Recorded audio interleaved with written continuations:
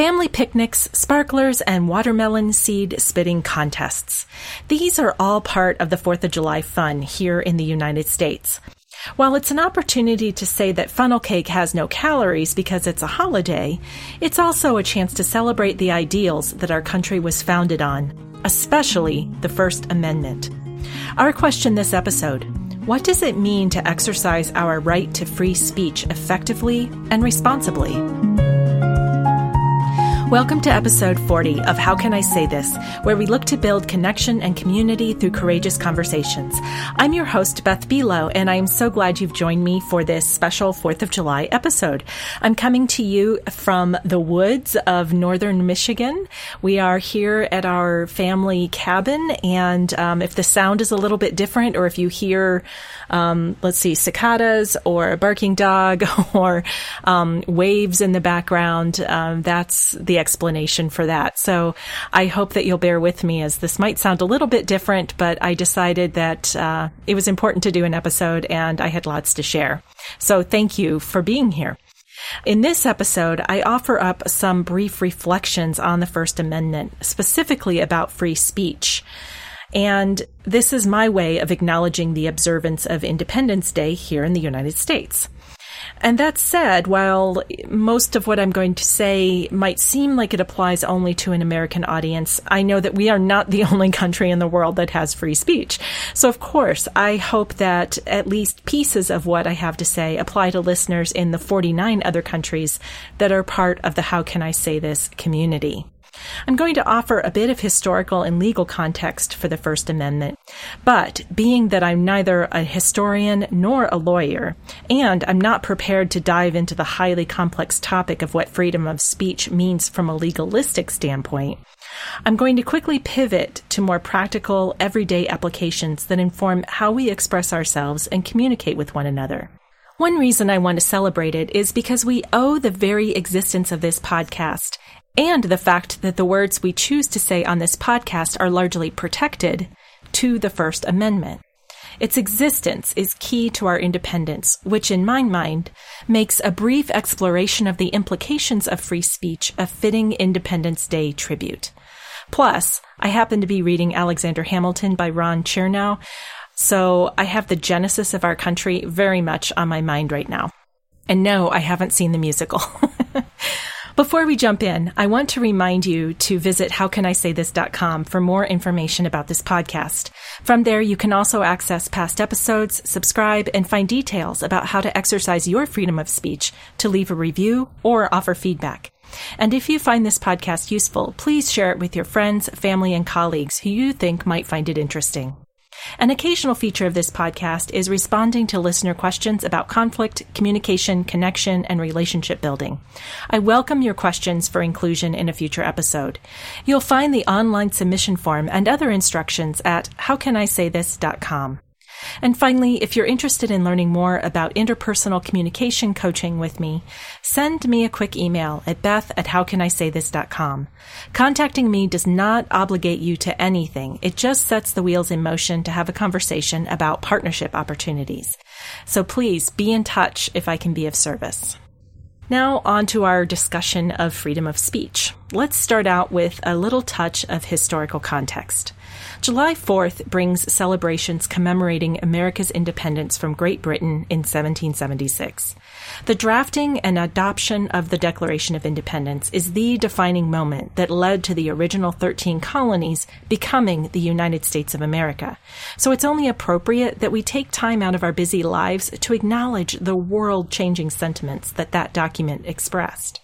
If I look at the Declaration in layman's terms, I see it as a document that defines and ultimately severs our formal relationship with another country.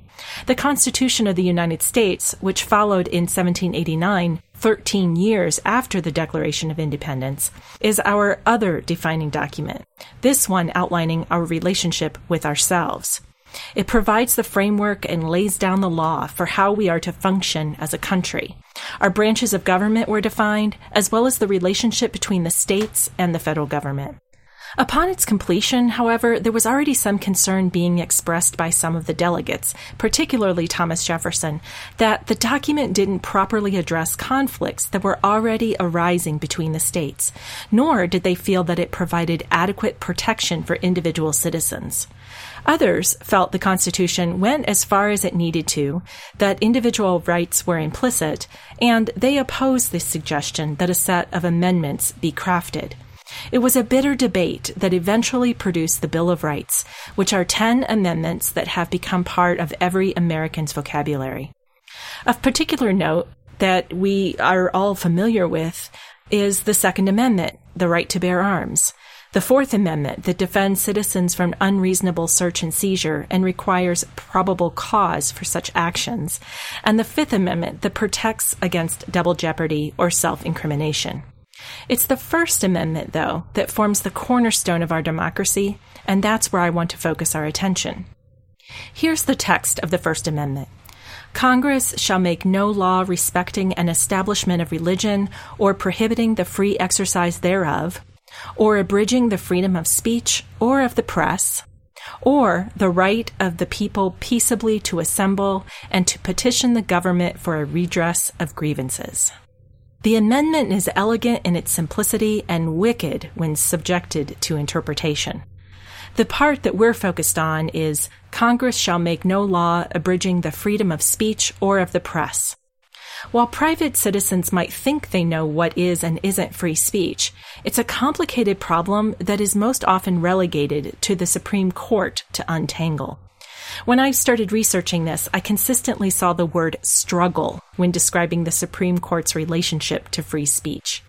As far as I could tell in my very surface reading, when a case comes before the court that involves free speech rights and leans toward making blanket, all-inclusive judgments that would limit free speech, the court seems to err on the side of saying the speech is protected.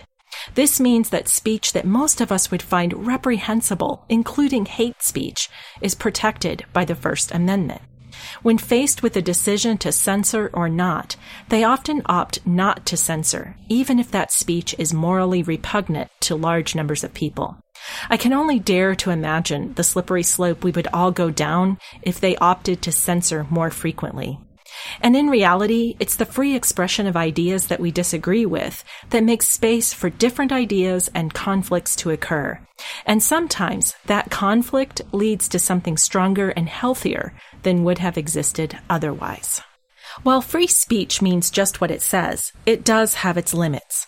If you really want to go down a rabbit hole, do a little research into case law around free speech. You'll find ample examples that quickly highlight how nuanced, contextual, and complicated this freedom is. We all know that it's not okay to yell fire in a crowded theater if there's no fire. That's a clear exception to free speech. There are also what they call fighting words and clear and present danger exceptions, along with the civil offense of defamation, which takes the form of slander and libel. In an age when a single tweet or Facebook post can spread like wildfire and live forever, it's worth it to take the time to do a little internet research to understand these basic terms so that you don't find yourself on the wrong end of the law. However, for most of us, we're not likely to ever be engaged in a legal challenge to the words we speak or write. But it's important to have the context I shared, just so that you can understand where the right came from and why it's important. So I'm going to proceed here with the assumption that those of us who care about the words we speak and the influence they have, which I also assume is everyone listening to this podcast, I assume that we are mostly concerned about the practical, everyday, free speech that we engage in. It's a right that feels fundamental, but also at times precarious. The ability to post liberally and even anonymously to online media outlets and social media sites is something the writers of the Constitution and Bill of Rights could not have foreseen. Our access to information and people in power is extraordinary and unprecedented. And the right of free speech is challenged and stretched every single day by the platforms we've grown so comfortable with. It can leave us feeling as if we can say whatever we want without consequence. But we know that there are consequences, and that's why I'm going to invite us to see free speech as not only a right, but a responsibility, and something we should never take for granted. In the name of national security or corporate responsibility or the common good or political correctness, our free speech rights could start to be chipped away at any time, if they aren't already, and I'm sure some of you would say they are being chipped away actively. I'm not going to go down that rabbit hole either, because the point isn't to provide commentary on the direction we're headed, but simply to suggest that we cannot take our freedom of speech and freedom of the press for granted, and we must be responsible for it and with it. It's the freedom that, when used with best intent, gives us the ability to voice our dissent, openly disagree with our neighbors, friends, and families and elected officials, all without fear of punishment. With that being said, and in honor of Independence Day here in the States, here are 4 reflections on the everyday, how can I say this, application of freedom of speech. I'm using the expression free speech in a broader sense that we have the freedom to choose our words, to speak or not to speak. So how do we exercise our right to free speech effectively and responsibly? 1. Free speech doesn't mean freedom from consequences of that speech. You can say what you want, but there may be repercussions, such as losing a friendship, alienating a family member, or creating tension in your workplace. If you speak your mind online, you are opening yourself to trolls and other types of feedback that you may find upsetting. That is just the reality. Free speech goes both ways. And just because you have the right to say or write something doesn't mean that others have to listen to or read it. We are not guaranteed a platform for our views. The way we get that platform when our views are controversial is by framing our words in ways that inform, inspire, influence, persuade, and create change, rather than inciting and pushing the limits of free speech with extreme rhetoric that provokes anger or hate. I realize even as I say that it might sound like I'm advocating just for nice, pleasant speech that doesn't upset people. And I really have to say that is not what I'm saying at all. It's more about creating a message that considers the consequences, including possible rebuttals, debates, controversies, or even that you might be ignored. If you want to provoke anger, do so with the intention of inspiring people to action that will make positive change. And even then, recognize that not everyone will agree that the change you want is positive. If you are prepared for the debates and controversies, and if you've taken time to reflect using empathy and an intention to understand the other side, then you're more likely to find a common ground, or to get people to think differently, or at least avoid an all-out argument. Consider if you're prepared for the consequences and fallout of whatever it is that you want to say, and if what you want to say is worth those consequences. 2. Before you jump into speaking your mind in the spirit of free speech, reflect on whether what you're saying and how you're saying it moves the situation forward and adds to understanding, or if it distracts from your message and contributes to divisiveness. As I reflect on this, I find myself going back to episode 20 and my interview with author and activist Parker Palmer. He wrote the following in the introduction to his latest book, titled On the Brink of Everything, and I shared this in that episode. He wrote, "Sharon Palmer, my wife, gets the first look at everything I write and reads it with an artist's eyes. When I asked her how she edits my stuff, she said, I ask 3 questions. Is it worth saying? Is it said clearly? Is it said beautifully? I asked her only one question. How do I manage to get anything past you? When you read Parker's work, you find volumes of wisdom that was worth saying, said clearly, and said beautifully. And as soon as I read Sharon's questions, I thought that those also served as excellent guidelines for difficult conversations. As you consider your sharp retort or emotional reply, ask yourself, is it worth saying? Will it serve the relationship to say something? Is it said clearly? Have you adequately reflected on what's happening and gotten to the heart of it so that you can be precise and concise with your speech? And finally, is it said beautifully? Can you offer your thoughts from a place of empathy, love, and openness rather than anger or fear? I invite you to consider those questions the next time you want to prevent or diffuse an unproductive conflict. Let them serve as a guide for shifting from fear to love. Now, those 3 questions form the framework for productive, responsible free speech. If you use those questions as a guideline, maybe along with the Rotary 4-way test, you should always find yourself on common ground. And if you're not familiar with the Rotary 4-way test, you can visit the episode webpage and you'll find it there. 3. Just because you can doesn't mean you should. This goes for word and deed, written, spoken, emailed, or posted on social media. Freedom doesn't mean you do whatever you want, whenever you want. Well, it sort of does, but just like everything we value in life, there are healthy and unhealthy ways those values can manifest, including freedom. The Supreme Court says I can do all kinds of things, including hate speech and symbolic actions that will objectively offend large numbers of people. But what does that serve? How does it advance my cause or help me to be seen and heard? I might be seen and heard, but it might not be in the way that I want to be. And there's value in looking in the mirror when we find ourselves condemning someone else's self-expression. We might be surprised to find that we're exhibiting precisely the intolerant or offensive behavior we're complaining about. If I start saying bad things about someone who's saying bad things about me or my beliefs or about people who think like me, then I'm no better. It doesn't matter if they're wrong and I'm right, because of course, isn't that always the case? My defensiveness points to insecurity and a fear that I might be wrong, which threatens my identity and attachment to being right. Our freedom of expression gives them the right to believe what they believe, and me the right to believe what I believe. It's entirely possible that if we deny one person that right, we deny all of us that right. If we use discretion and thoughtfulness in how we speak, especially when we know we're going to cause conflict or even anger, we are being respectful to the intentions of the First Amendment. Remember, it's a law created by people in power, and it's a law that can be removed by people in power. That's probably why the Supreme Court is so cautious about ruling against individual expression.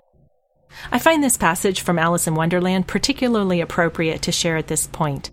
Alice says, "I don't think." "Then you shouldn't talk," said the Hatter. 4. Finally, and this might sound like a contradiction, I suggest that because you can, you should. Here I share another quote that makes the point beautifully. It comes from the memoir Hope Against Hope by Nadezhda Mandelstam, wife of preeminent Russian poet Osip Mandelstam. She wrote, "I decided it is better to scream. Silence is the real crime against humanity." For further context, the book description shares that it's a vital eyewitness of Stalin's Soviet Union and one of the greatest testaments to the value of literature and imaginative freedom ever written. According to the book review from Amazon.com, her husband had written a lighthearted satire ridiculing Stalin. It proved to be a 16-line death sentence. Now, consider the millions of lines of satire, opinion, commentary, and outright ridicule that have been written and spoken about our country's leaders of all political parties for the past 200-plus years. While Mandelstam was speaking of Stalin's Soviet Union, there are stories today of people around the world being imprisoned or even killed for expressing beliefs contrary to their government. That's why I'm emphasizing that most of us in contemporary America have always treated free speech as a given, a right that can't be taken away. But if we are not watchful and diligent, it can be taken away. We need to exercise it, respect it, and use it if we want to keep it. It's through free speech that we change hearts and minds. It's how we shine the light on the truth. It's how we hold people accountable. It's how we forge our identity and make our dent in the universe. If we don't use it, we lose it. So I'm going to fold my closing call to action into this fourth reflection. Here's what I hope you'll do to fully claim your rights as a United States citizen or a citizen of any other country that embraces free speech. Exercise your right to state your opinions to people in power. Write a letter, send a text or fax, comment to them on social media, tell them what's important to you. Write the book that you've always been wanting to write. Self-publishing is the ultimate manifestation of freedom of the press. Take advantage of it. Start the podcast or YouTube channel that gets your ideas out into the world. Express your views on social media. And as you do these things, do them courageously, that is, with heart. Speak for yourself. Speak your truth. Check your sources. Don't go on assumptions. Notice your biases and privilege. Consider that you might be wrong. Respect the freedom of others to disagree with you. State your case with humility. Being able to say, "I told you so," is speech that you are free to say, but it won't win you any hearts and minds. Pick your battles. Just because you can doesn't mean you should. Know when silence speaks louder than words. And conversely, to borrow the words from a post-9/11 campaign, if you see something, say something. Where you see injustice, bullying, discrimination, prejudice, or hurtful behavior, use your freedom of speech to speak out. As my guests Zahabia and Kyle offered in episode 38, be an accomplice. Be ready and willing to use whatever power, position, or privilege that you have to call out abuses of freedom of expression that unleash shame, fear, or hate, and counter them with expressions of empathy, compassion, and love. Thank you for indulging me in this exploration of how we can use our freedom of speech responsibly and for good and not evil. I think it's a fascinating topic, and I'm going to keep researching it long after this podcast is over. And it's complicated enough to keep us all on our toes for a very, very long time. I hope you came away with a deeper appreciation for this fundamental freedom. Happy Independence Day. Here or in whatever country you celebrate it, whenever you celebrate it, and however you have chosen to celebrate. This is Beth Belo, and you have been listening to How Can I Say This? Our podcast producer is Paul Messing, and our theme music is by Brett Anderson. Thank you so much for joining me today, and I invite you to take what you've learned here and use it to speak up, speak out, and speak courageously.